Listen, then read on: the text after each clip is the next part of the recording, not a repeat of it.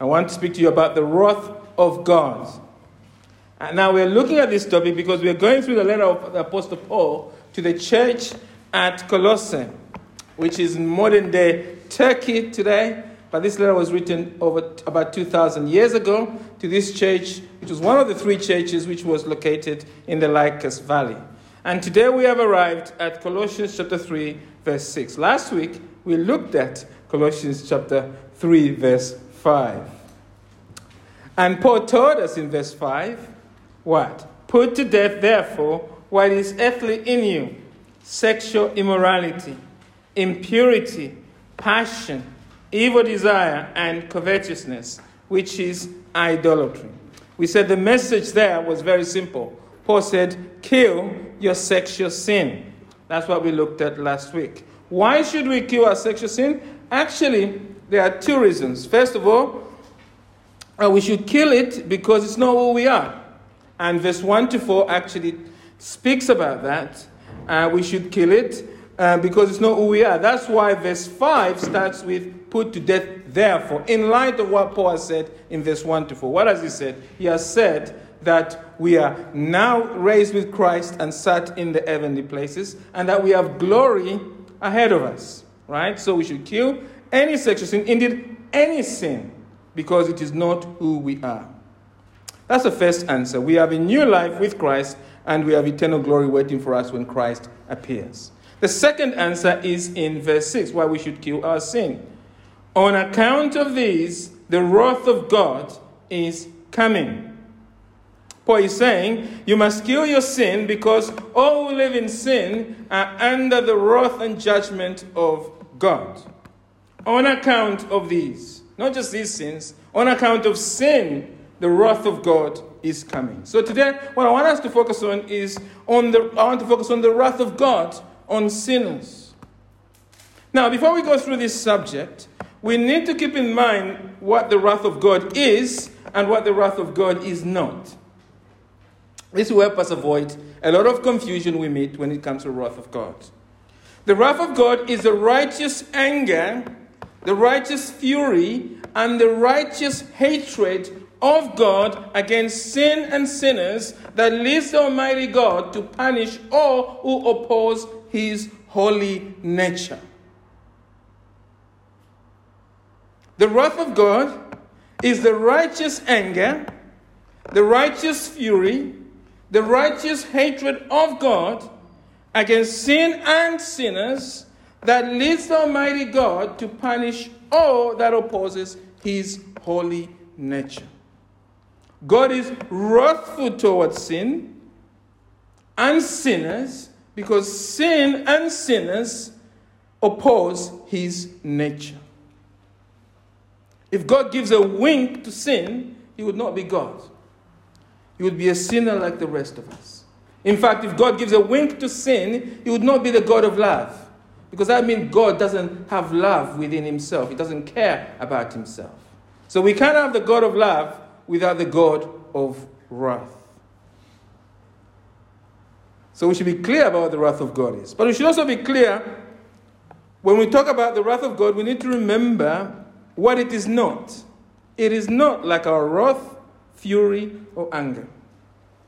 Our wrath or anger is often an outburst. It is often irrational, isn't it? Most of the time when I get angry, I do it because my pride has been wounded. And I'm not able to live with that. And so I get angry at whatever is in my way. And that's true for you, beloved. But all I preached from here and reminded us that righteous anger is very rare indeed. Very rare indeed. Most of our anger is irrational, is foolish, is prideful. In fact, I would say probably all of it, really.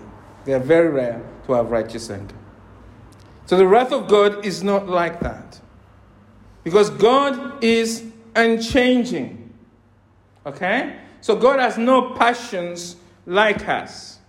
He does not go through any changes within his divine nature. I, the Lord, changes not, the Bible says. You and I cannot drive God crazy, actually, or force him to act in any way, because God is self-existent and self-sufficient. We cannot make God, in his divine nature, even to suffer or become distressed in some way, in his very divine essence. Now, of course, God has experienced that in Christ, but I'm talking about God the Father here in his essence.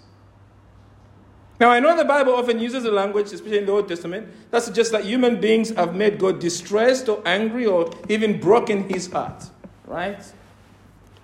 Well, the reason the Bible uses such words is because God accommodates himself to us, you see. He knows that we are finite creatures. So he uses words we can understand. True words, but approximate words. Sometimes I try and describe something to my daughter, which is very complicated.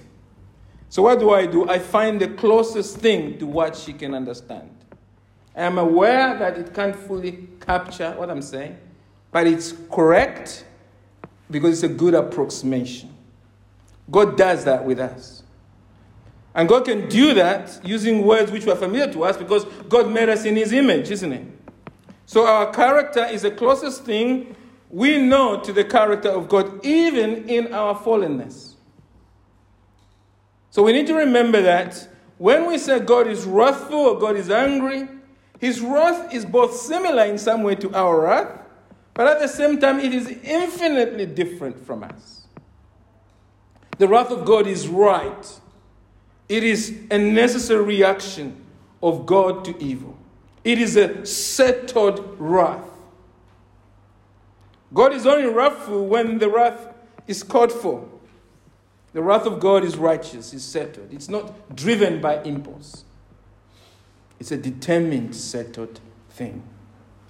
Now, with that in mind, let us look at three important truths that verse 6 is teaching us about the wrath of God. And all of these points are in your outline there in front of you. The first truth this morning I want us to see from verse 6, is that all sinners are under the wrath of God now. All sinners, all who live in sin, all who have not turned to Christ, are under the wrath of God now. That's the first point. Now, I'm not just saying that, you're probably surprised if you're reading your Bible very carefully. Because verse 6 seems to be saying actually that the wrath of God is in the future. Certainly if you have the ESV, but not the KJV. If you have the ESV, it says, what does it say? It says, on account of this, the wrath of God is coming. Surely that sounds like the future. Well, the key point to note here is that in the original language, actually, verse 6 is in fact in the present tense. I'll leave you to debate with the translators why sometimes they put it in the future tense, but I think the reason for that is that it captures both. But in the original language, it literally says the wrath of God comes. In fact, as I said, most other translations put it like that. The KJV says the wrath of God cometh. The present tense is important, isn't it? Because Paul is saying all who live in sin are under the wrath of God now. Yes, they have not experienced all of it yet, but it is here. They can touch, they can even sense, feel it, as we shall see. It is here. Now, as believers, we probably know this already, of course, because we know that from the moment a person is born into this world, the wrath and anger of God is already resting on them. Ephesians chapter 2, verse 1 to 3, Paul writing to the church at Ephesus, he reminds them how they were before they became Christians.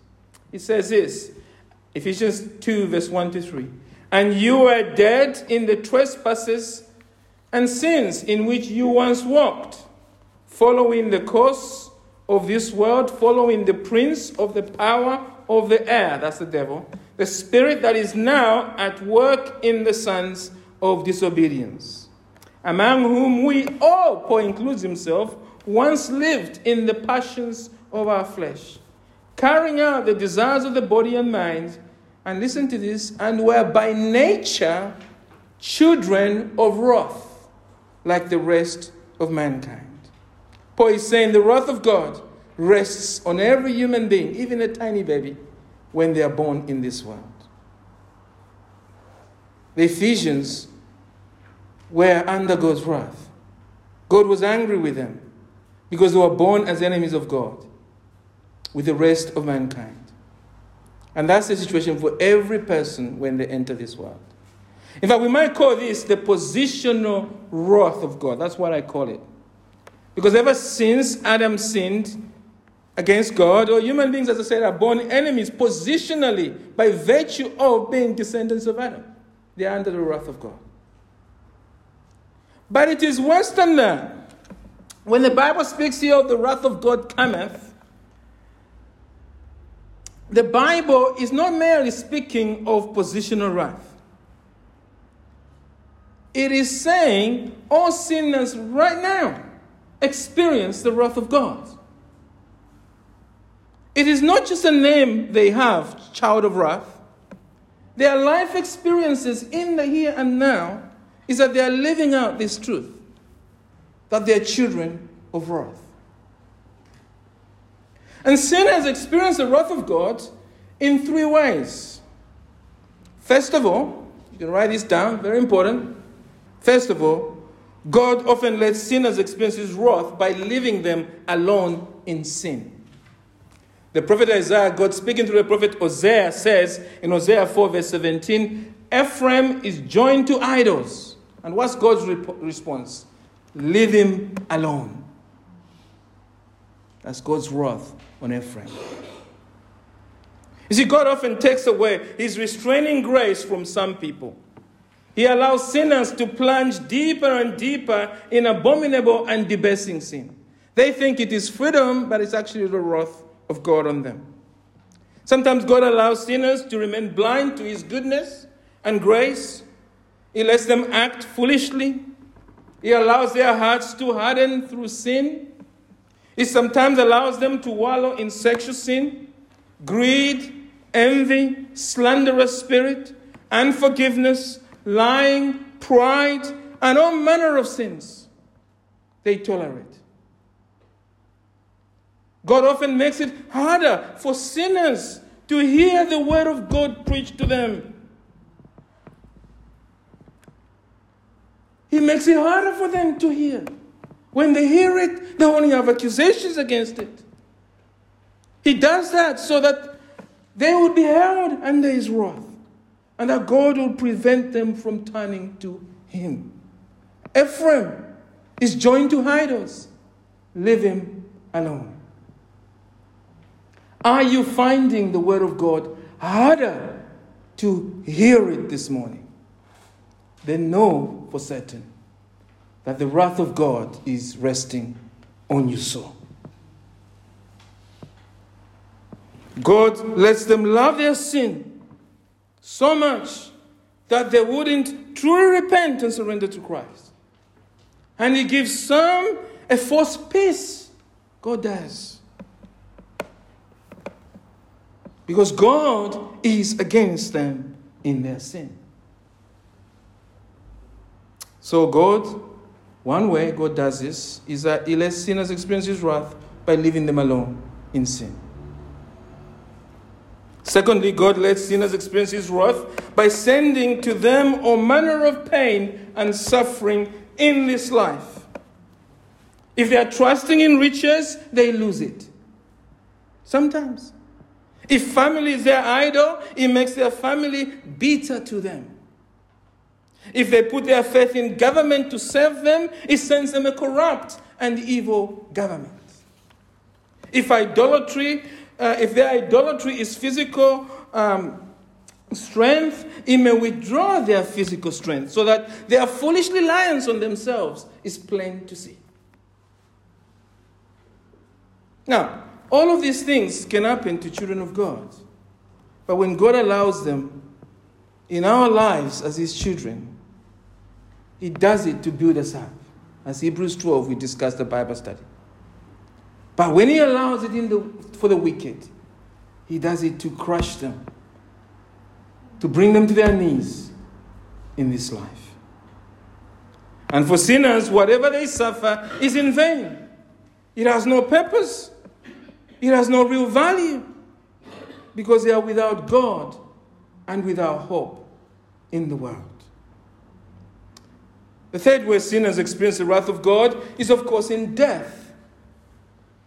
Now, of course, every person dies, including children of God. But the death of those who live in sin is different, friends.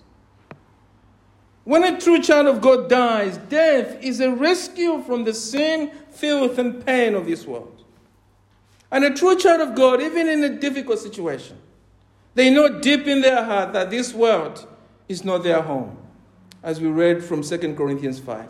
And they enjoy peace, even in face of death as a result of that. But when a person who lives in sin dies, oh friends, when a person who lives in sin dies, death cuts off their hope in life. They have lived all their life clinging onto this world as their only hope. And when God calls their time, it is as if God is cutting off the umbilical cord that has connected them to the things of this world. And it terrifies them.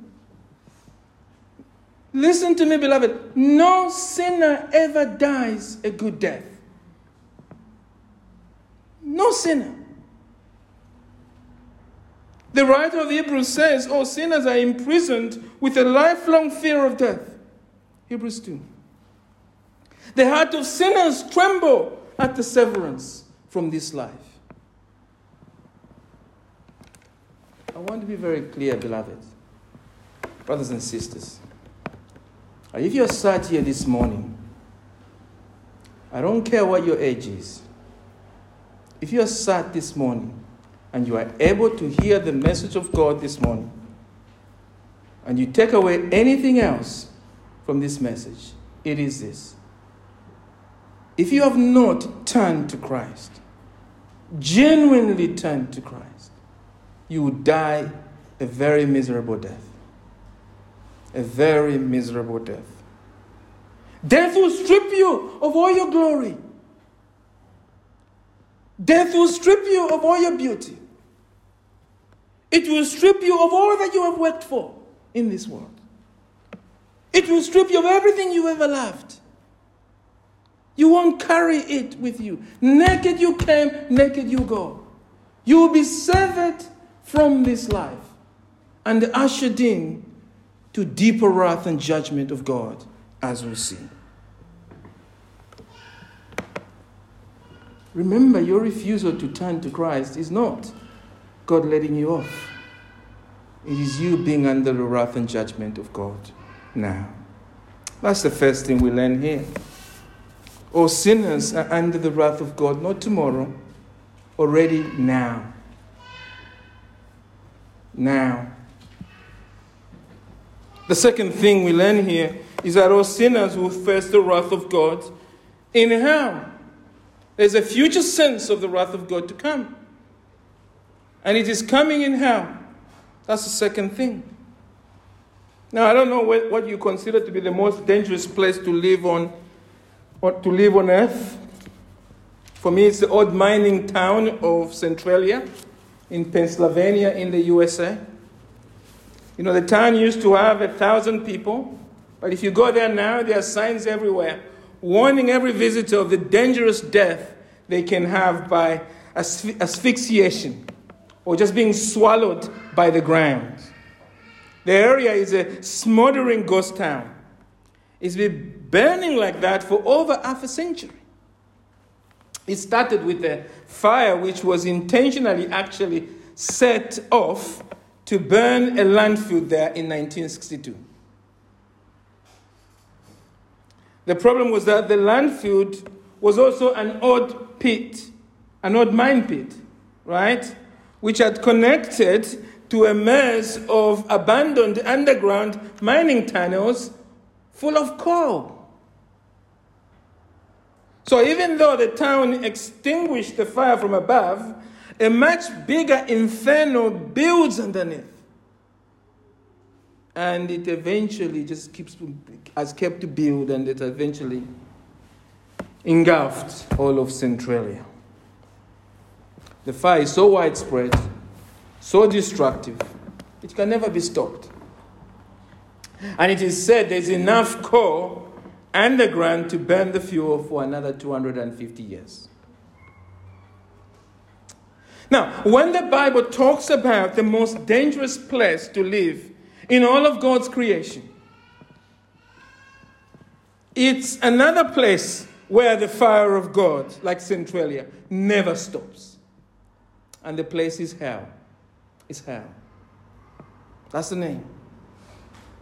The Apostle Jude, in his short letter, which we looked at in detail in verse 6 and verse 13, describes hell as a place where the gloom of utter darkness has been reserved forever. Now again, we must remember that these images are trying to describe something that stretches our words and imaginations beyond limit. Whatever you and I imagine hell to be, it is infinitely much worse than that. It is worse than all the torture chambers in human history put together. That is a sobering truth, isn't it? But it's worse than that. It is this truth that hell is not empty. Hell always receives new residents. Every second, God himself throws sinners into hell. The Lord Jesus spoke about that in Mark chapter 9. You know, many people regard God as an abused lover, right? That has nowhere else to go. Like, no matter how horrible we treat God, he has nowhere to turn. He always just put up with us. But the Bible says the opposite. It says God punishes sinners when they die. They are under his wrath now, and when they die, they go to hell. Every person who is not a follower of Christ will go to hell. 2 Peter chapter 2 verse 9 says this: the Lord knows how to rescue the godly from trials and to keep the unrighteous under punishment. Until when? Until the day of judgment. Jude 7 says this: Sodom and Gomorrah and the surrounding cities, which likewise indulged in sexual immorality, pursued unnatural desire, serve what? As an example, now they are in hell by undergoing a punishment of eternal fire.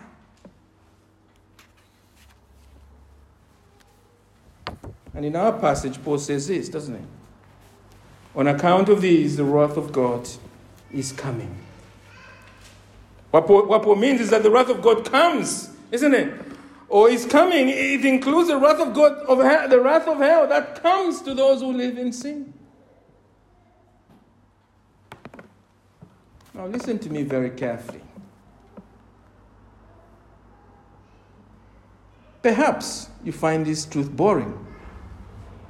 Perhaps you do. I think that's because you have not understood what we are talking about here when we talk about hell. Hell is the place where sinners have no enjoyment of the blessing presence of God. It doesn't mean God is absent in hell. No. God is present in hell. But he's present there in his wrath to sinners. Loved ones who never turn to Christ are facing this God there now. Loved ones we know who haven't come to Christ, this is what they'll face when they get there. I want you to really understand this morning that all the wonderful and comforting attributes of God, which we read about in the Bible, which saints today delight in and saints in heaven are delighting in hell they are turned backwards. The infinite justice of God is in hell, but it is against sinners. God in hell refuses to remove their guilt. His justice guarantees that they will keep being punished in hell forever. His faithfulness is against them in hell. Because God has promised he must punish sinners, and in hell he keeps his word. The infinite holiness of God is against sinners in hell. It is a wonderful thing that God is holy to us now in Christ. But in hell it is different. God looks at them in hell and he only has perfect hatred against sinners. His very holiness, his very love, his holiness constrains his love in hell. The infinite power of God, which sinners once benefited from in this world, as God held their life together as a sustainer. In hell, it's turned upside down. God is still there with his almighty power. He's still sustaining them. But why is he sustaining them in hell? He's sustaining them for all eternity so they can bear his wrath. The power of God guarantees there is no escape to the wrath of God in hell. Not for a single moment. Every moment there is just waves and waves of divine wrath. You know, I have experienced physical and emotional pain in my life that has made me cry on my bed. Constant pain. But I've always known that it will end. I've always known that. I cannot imagine the physical pain of endless suffering. The emotional void of hurting without anyone to comfort you. To know that there is no escape.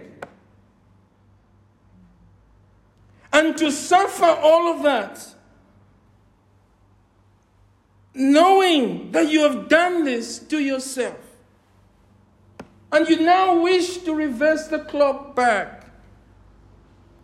But it is too late.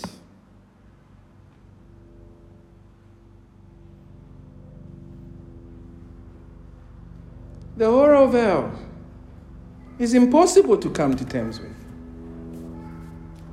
And so many of us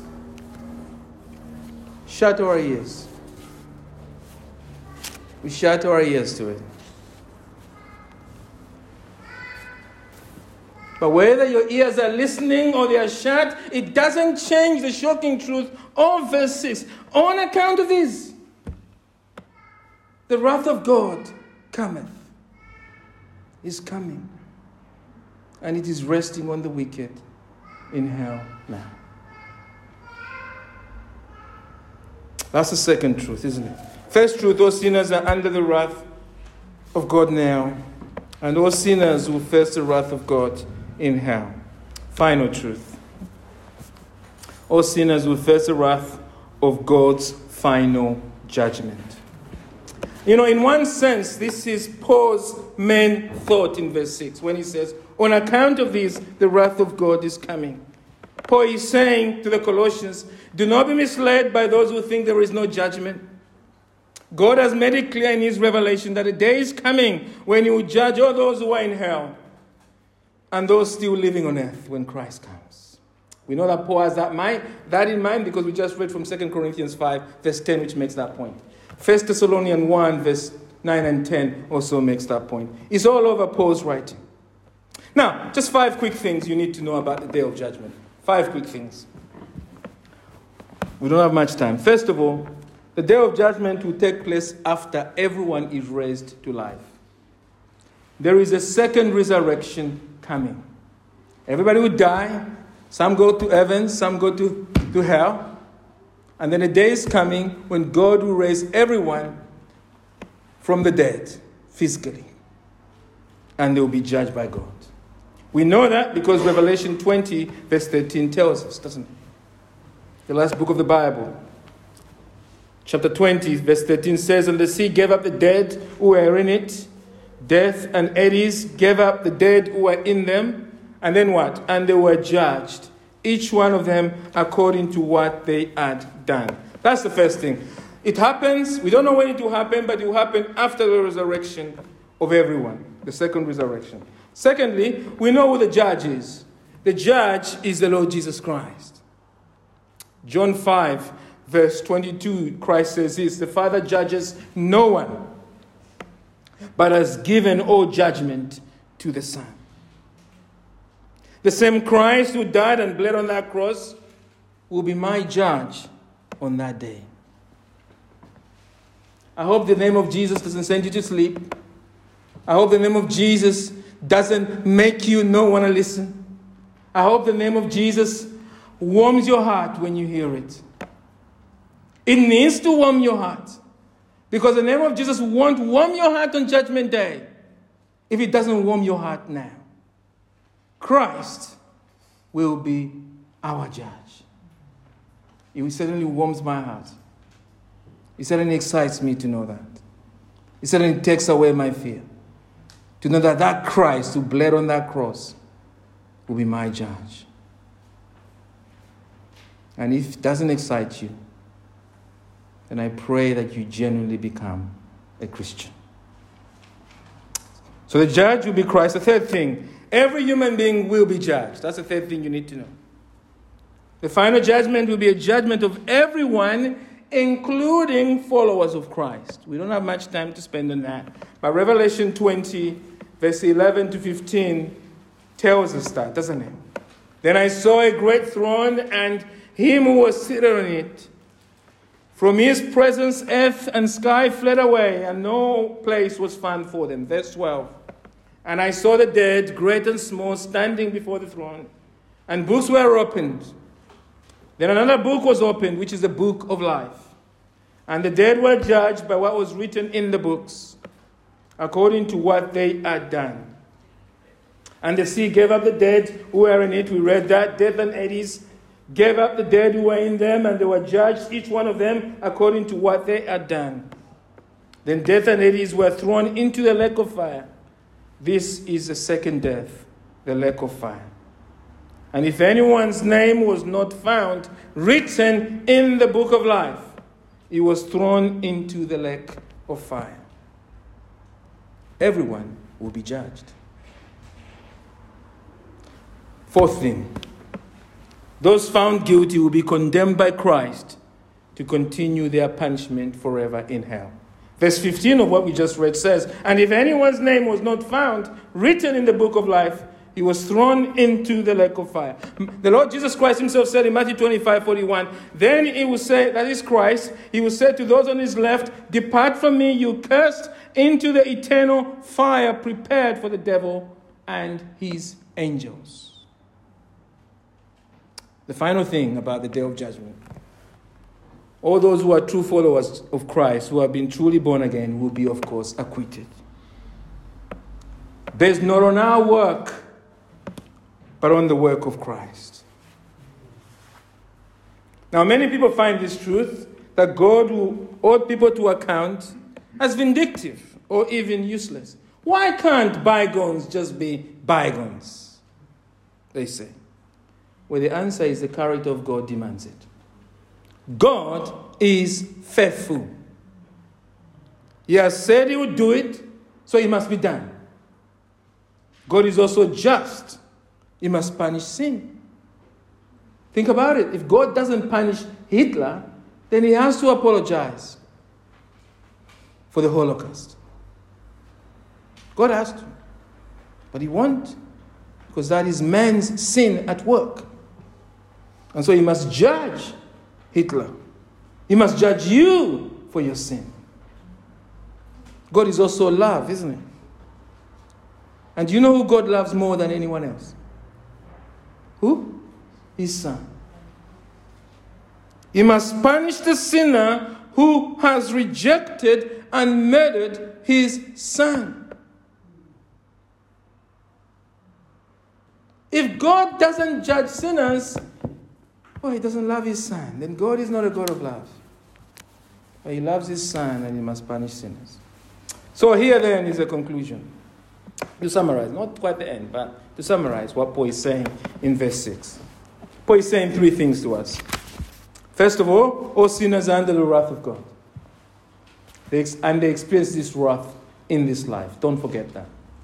Secondly, all sinners face the wrath of God in hell. The wrath of God cometh. It cometh in hell when they die, with no exception. And if you are not a true Christian this morning, you are heading to hell. Finally, all sinners will face the wrath of God on the day of judgment. And I've already summarized to you 5 important things about the day of judgment. Now, this raises an important question which we must answer before we come to an end. How are we supposed to live in light of this? Why is Paul teaching us that all sinners who live in sin are under the wrath of God? I know we don't want to hear it, but why is Paul put it down here? Well, I think two things I just want to leave you with today. First of all, it is here to encourage us to examine our life. To truly check, friends, whether we are under the present and future wrath of God. This morning, in light of what is at stake, do not take this truth for granted, beloved. Do not presume all is well between you and God because you've been baptized. Do not presume all is well because you'll be celebrating the Lord's Supper this evening. Examine your heart. Husbands, help examine the hearts of your wives. Wives, help examine the hearts of your husbands. Are they standing in the faith? Parents, help examine the condition of your children. Don't presume, beloved. What is at stake is infinitely more than we can imagine. It is the most dangerous thing that can ever happen to anyone. Examine, are you a true Christian? Remember, you enter this world default under hell, under the present wrath of God, under the future wrath of God. That's your default. Have you escaped that? Is there evidence you have escaped that? The good news of the Bible that Christ came to die on that cross to bear the wrath and judgment of God. We can't really be saved from this wrath. And only Christ himself can save us. Why? Because Christ is fully God and fully man. Only God can bear the wrath of God. That's why God put on our human flesh. He went on that cross to bear the infinite wrath of God. Christ has done it. And we know Christ has done it because there he was, wasn't he? Torn, beaten, nailed to a cross of wood. And then what happened? The ground underneath shook, didn't it? There was a great shaking. Why was there a shaking? Well, because the earth was about to be darkened, wasn't it? The earth was now darkened. And why was that? Because the wrath of God was being poured out on Christ. All the wrath and judgment that you deserve poured on him. Christ took the wrath of God for you. And if you truly repent, no box ticking, true repentance, Christ, this very moment, can shelter you from the wrath of God. But your repentance must be genuine. A complete surrender to God. And it must be a change that shows that you have been changed. It is not sufficient to order discussion with me and tell me your story. That isn't going to take you to heaven. You must be convinced in your own heart. There must be no one on Judgment Day. I remind people two things. My responsibility as a pastor is that there will be no one on Judgment Day who never heard, who can never say they were never taught. I repeat it to people I think they are completely lost outside. I repeat to people I think are just here as nominal believers. And I repeat it to people who encourage me. Because I'm still concerned about them as I'm concerned about myself. All of us must examine ourselves. Are you a born-again believer really? Are you trusting in Christ? Have you truly repented to him? Have you cried out to Christ, Lord, I am under the wrath of God. I am bound for hell. I am heading for everlasting punishment. Please, Lord, change me, give me a new heart. And have you seen the heaviness of a new heart? That's what I'm talking about. What's the evidence, you ask? Do you love him? Do you long to serve Him? Do you hate your sin? Are you at war against your sin? Does the preaching of the word warm your heart? Or does it make you hate the preacher even who tells you the truth? Examine yourself. You must answer these questions honestly.